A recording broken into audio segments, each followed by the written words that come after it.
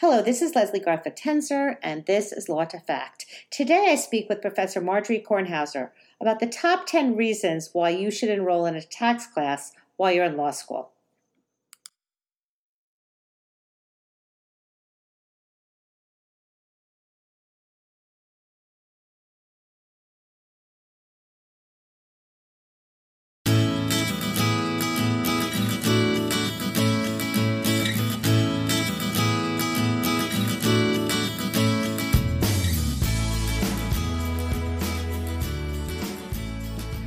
Welcome, and today we're talking with Professor Marjorie Kornhauser, who is the John E. Korner Professor of Law Emerita at Tulane Law School, and we're talking about tax. Don't get turned off. What we're talking about is why you should take tax when you're in law school. Because the reality is that even if you're not interested in practicing tax law, tax will be important whether you're practicing family law, criminal law, any type of law, and Professor Kornhauser discusses why. Professor Kornhauser is also the founder of a tax literacy program called Tax Jazz. And she's looking for a 1L to help her with her project this summer. So not only is this informative, but there's also an opportunity for any 1L interested in working with Professor Kornhauser over the summer. Once again, it's time for my plea. If you could rate us or subscribe to us on any of the platforms on which you listen to us, or like us on social media platforms, I would really appreciate this. What keeps me going is knowing that I'm helping law students learn the law, and the more feedback I get, the more inspired I am. And as always, you can contact us. You can reach us at Gmail at lawtofact@gmail.com, or you can tweet us at lawtofact. And all of our episodes are available at all times at www.lawtofact.com. So even if you're not taking constitutional law now, know that this episode, like every other one, will be available when the right time comes. If you're listening to Law to Fact, chances are at some point you'll be taking the bar exam. Well, getting ready for the bar exam means you'll need to choose the study program that's right for you. Kaplan Bar Review will get you ready to take on test day with confidence by offering $100 off live and on-demand bar review with offer code Leslie100. Visit www.kaplanbarreview.com today to sign up. Thanks for joining me, and you are actually the first of my podcast guests to speak particularly to tax, and tax seems to be such a scary topic. I have to confess I did not take it in law school, and I think you're here today to share with us reasons why you have to and should take tax. And I have to say, I am sorry that I didn't take it while I was in law school. Great. Would you put that in an ad? I will. Well, thank you for having me. I took tax because it was on the bar exam. Mm-hmm. And it is no longer on most bar exams. And most law students don't want to take it because one of the reasons they went to law school is they don't like math. Right. That's the old joke. And by the way, can I say that it was on the New York bar exam until recently? Right? I mean, not too many years ago did they get rid of it, I think. Some of them still have, 17 or so have some kind of tax on it. Okay. And once it went off the bar, enrollment declined. But I want to give 10 reasons why I think, despite the fact that people think tax is boring and it's too hard, etc. In fact, Einstein allegedly said tax is the hardest thing in the world to understand. Oh, wow. But, yeah, first of all, you don't need to know math, at least the way I teach it. Most people teach it. Maybe third grade arithmetic, adding, subtracting, but you could use a calculator for that. Well, that's clearing up a huge misconception, so that's great. Yes. And when I teach it, if you get your math wrong, that doesn't count. If I know, you just added 2 and 3 and got 7. Okay. And I think most teachers really want to know, your thoughts and that you know the concepts and how to get from here to there. The first reason, I'm going to give you 5 professional reasons and 5 personal reasons, and they all sort of merge into each other. Got it. But the first one, I think, is if you want to do any kind of business law at all, you have to know some tax. I once taught business associations and had a partner come in and talk about her business practice. And the first thing she said was, You have to take tax. You have to know partnership tax. And I did not pay her to say this. You have to know it because the very basic choice of entity often depends on tax issues. Okay. And so if you don't have any familiarity with it, you're still going to hire a tax lawyer, but it helps if you understand what's going on. Many big transactions I've been involved in where the corporate lawyers come to you last and they say, this is what we're going to do. You say, oh, you're going to have some tax consequences there. So it would be help as a corporate lawyer or the partnership lawyer that you don't have to know the whole thing, but you should know, oh, there might be a tax consequence there. Right. And let me, go find a tax lawyer.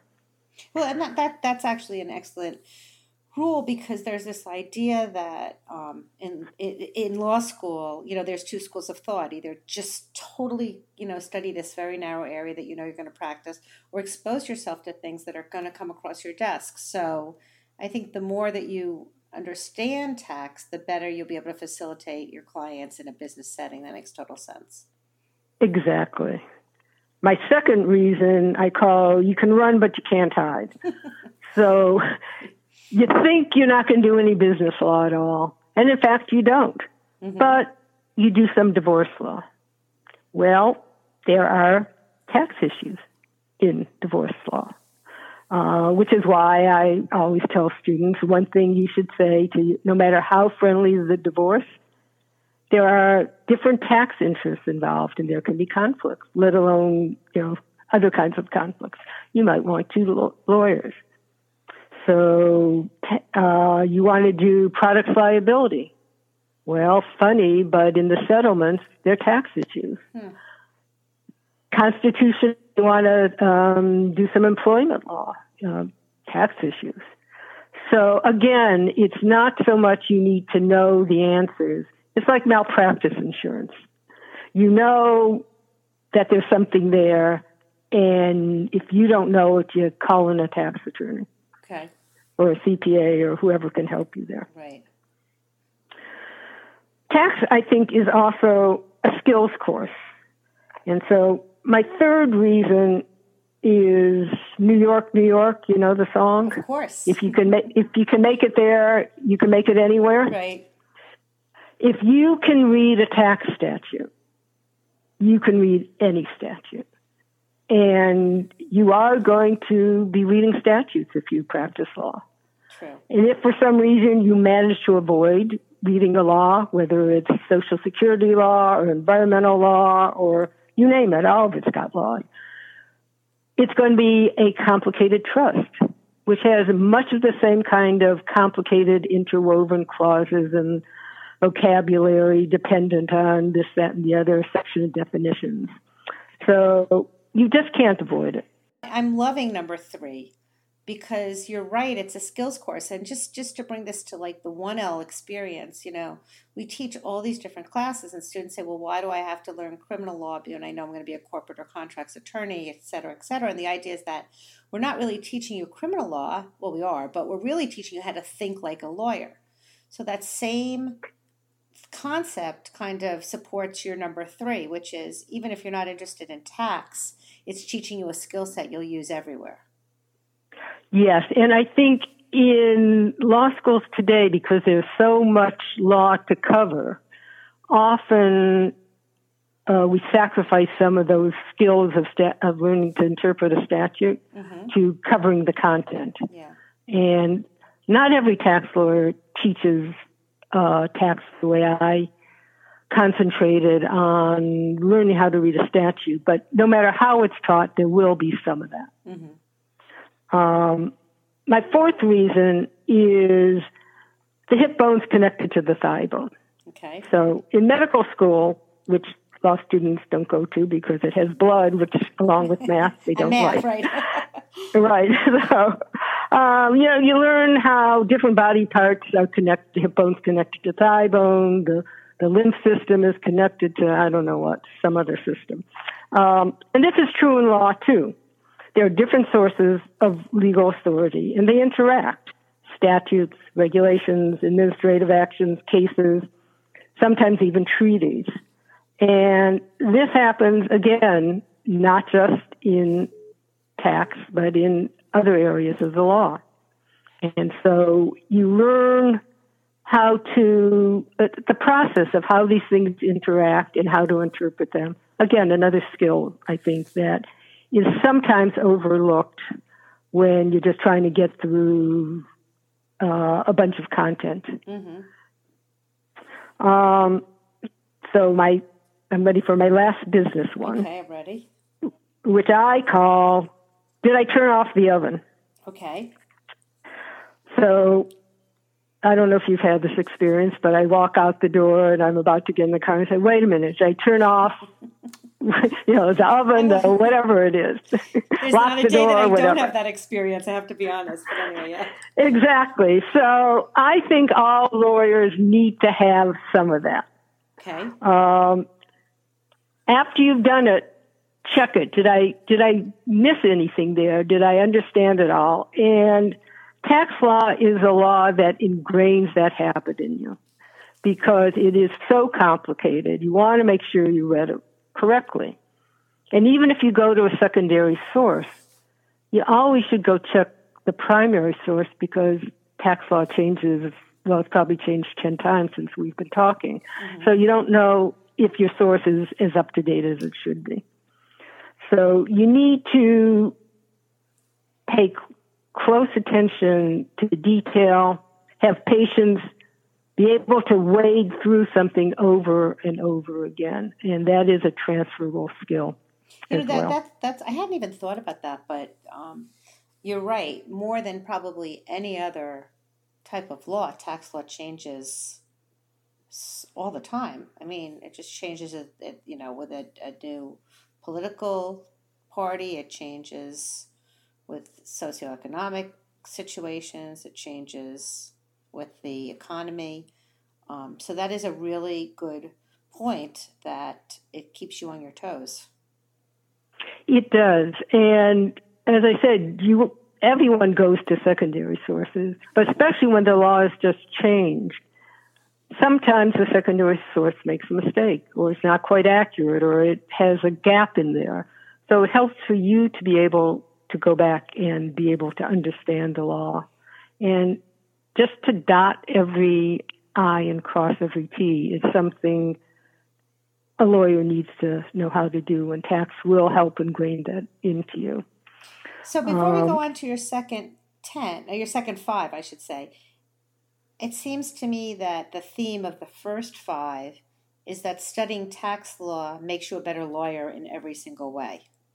Would you agree? Yeah, and exactly. And I'd end with a testimonial I got from a student I had. About 5 years after he took my class, I got an email from him saying, frankly, he did not like the class when he took it. It was too hard, it was boring, blah, blah, blah. But he wanted to thank me because he was now doing, I think it was environmental law, and he couldn't have done it without the teaching of the skills and how statutory interpretation and how statutes and regulations went together. That he had learned. So it wasn't the content that he was thanking me for, but it was the skill. The skill set. Interesting. Yeah. Okay. Yeah. Now we're moving forward. That's interesting. And what about the next 5? Okay. So the next 5 are personal, which sort of blend back into the professional. This one is the buck stops here. In other words, you have a legal duty to pay tax. And even though you have your accountant do it for you, you're the one responsible for paying the correct amount of tax. And sometimes, it's the accountant's fault. You may get them to repay you, and pay you maybe for the mistake, but you still have to pay it. Mm-hmm. And so if you're ultimately responsible, I'm not saying you need to learn the law entirely because you're not going to, but again, you should have some general sense of how the tax system works, what is income, What kinds of things are taxable, what kinds aren't, maybe kinds of things that the IRS is more concerned about than other things. And again, it's almost like malpractice for personal malpractice. That's a good one too. I mean, that really just, it gives you accountability for your own doings. And exactly. And actually, it's interesting. So I have taught almost my entire career, but I found myself I got a divorce, for example, and knowing the law empowered me in a way that I would have never otherwise been empowered. And the same is true with what you're saying about tax. It just gives you power that you wouldn't otherwise have. And even if it's just a course, that course is going to give you power. Yeah, that's a good way of putting it. So knowledge is power. Knowledge is power. I'm now saying that tax is a superhero. Yes. I'm giving it a lot of status here. Soon it'll be a movie. Anyway, okay. That's right. Okay, next reason. Why pay full price when you get it at a discount? Okay. There's actually a tax quote which goes something to the extent of, yes, you have to pay tax, but you don't have to pay the highest amount of tax. You can take the freeway instead of the toll road. Mm-hmm. So if you can lower your tax liability, legally, mind you, then why not do it? Know what your deductions are. Know what your credits are. Know that there are different ways you can arrange transactions, some of which have better tax consequences than others. And again, I'm saying legal, right? Because I don't think a class goes by where some student doesn't say, well, how's the IRS going to find this out? Right. And it's true that they may not find it out. But that doesn't mean they never find it out. So once they do find out, it can affect your ability to practice law. Mm-hmm. But I always respond in the end with this true story. When I was clerking for the summer between classes, it was a big law firm, and I was researching criminal fraud. I had a client who was accused of criminal fraud. And I did all the research, and the summer ended, and I went back to classes.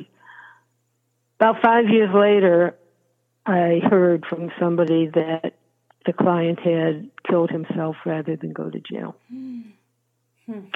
So, yes, you can go to jail. Yes, you can pay a huge fine, but, there can be huge consequences. Yeah.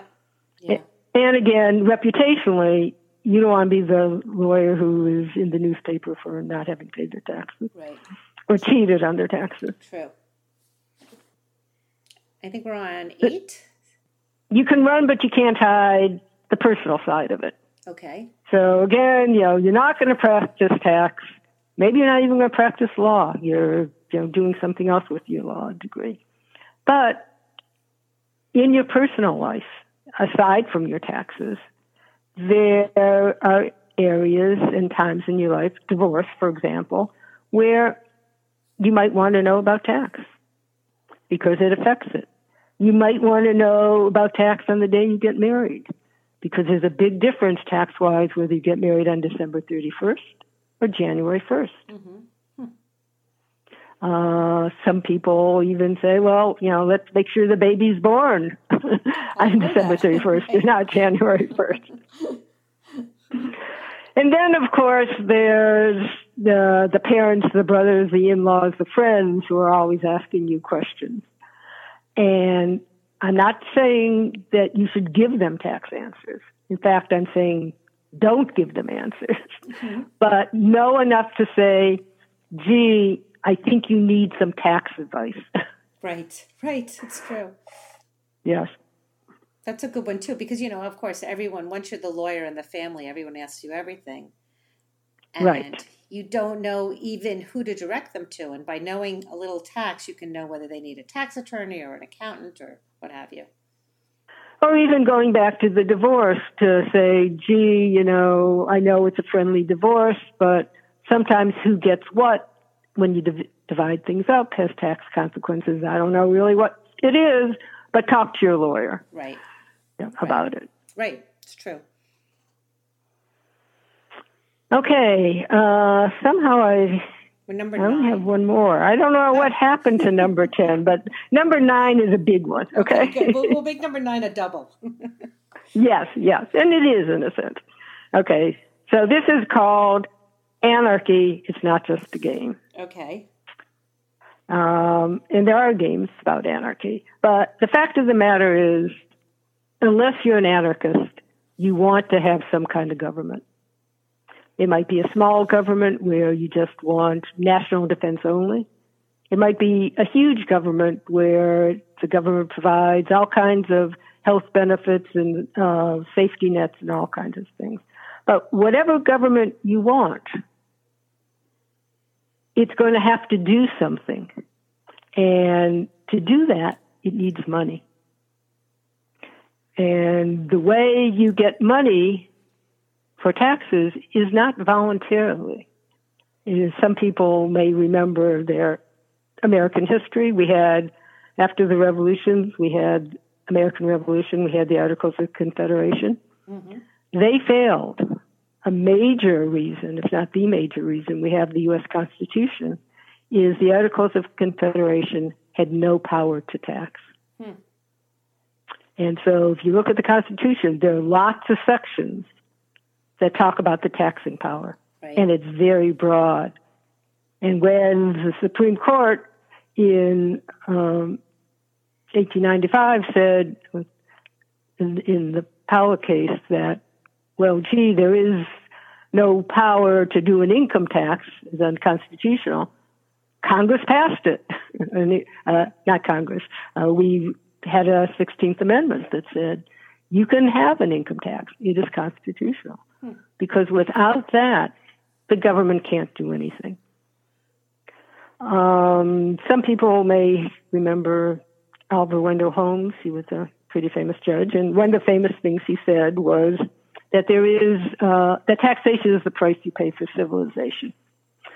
He, in fact, got this either consciously or unconsciously from a report in 1851 to the Vermont legislature. And they say it even better. It says, I'm reading here, taxation is the price which we pay for civilization, which is what Holmes says, for our social, civil, and political institutions, for the security of life and property, and without which we must resort to the law of force. The Supreme Court is often quoted by anti-tax people as having said that the power to tax is the power to destroy. But in that same sentence, it also said it is the power to create.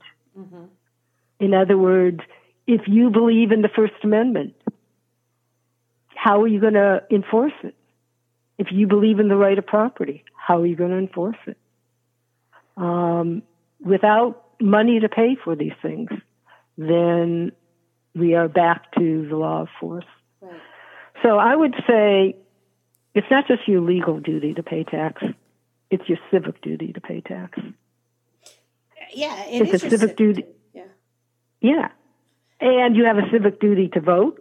And one of the things you vote for, why you choose a candidate, is what taxes they're going to vote for. Mm-hmm. Or there may be an initiative or a referendum on your local ballot about some kind of income tax, a property tax, anything.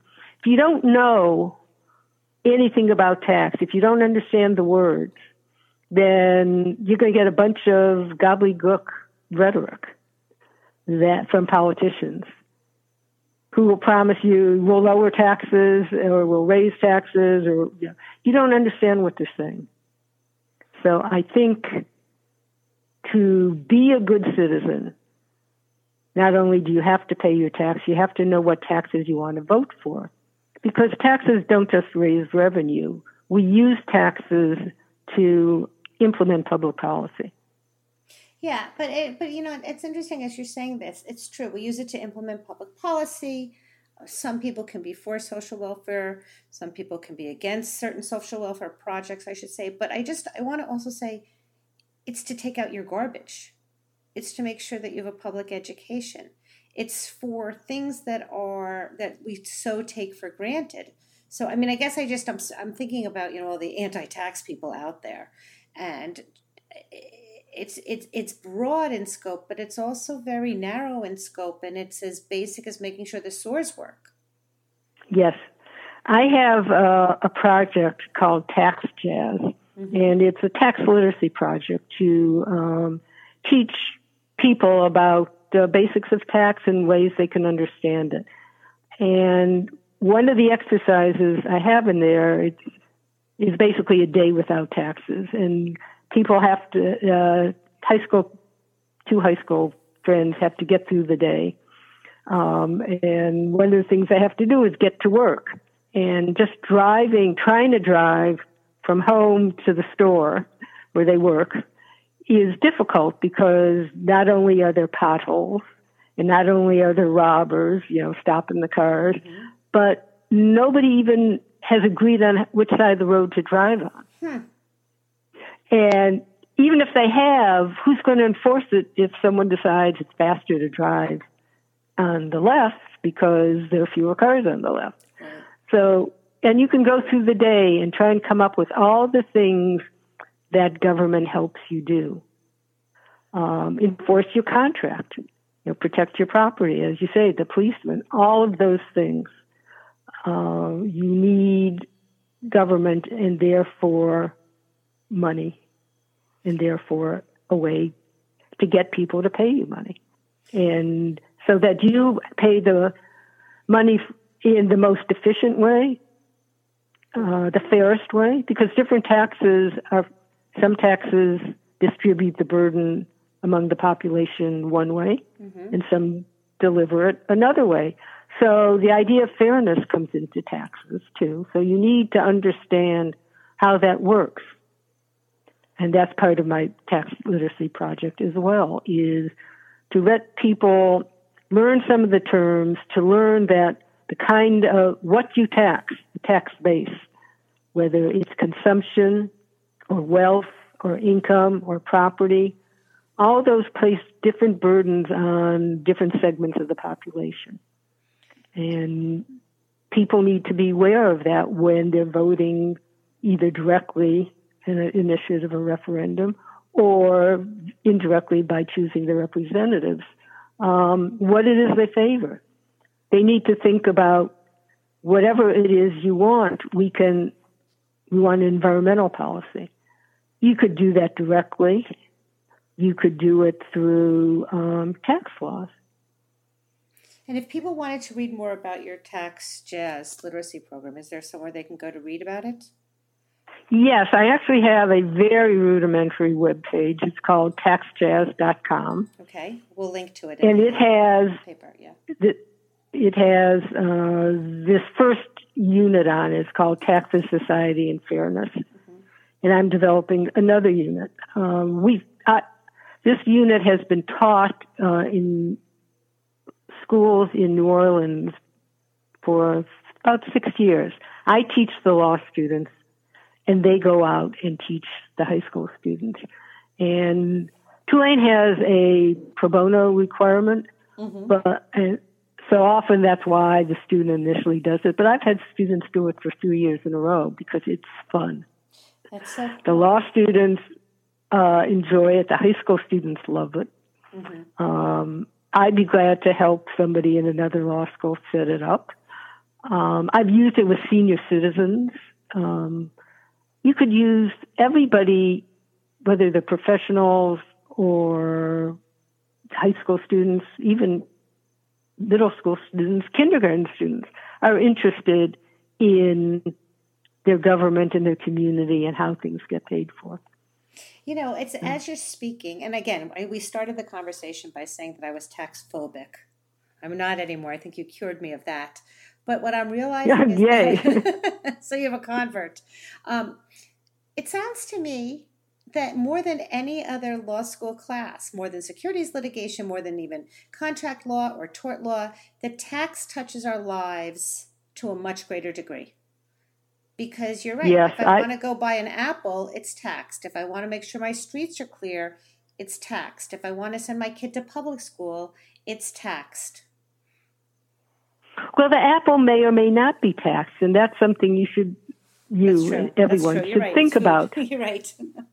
Well, some states tax foods, right. Some don't. Some tax it at a lesser rate. Right.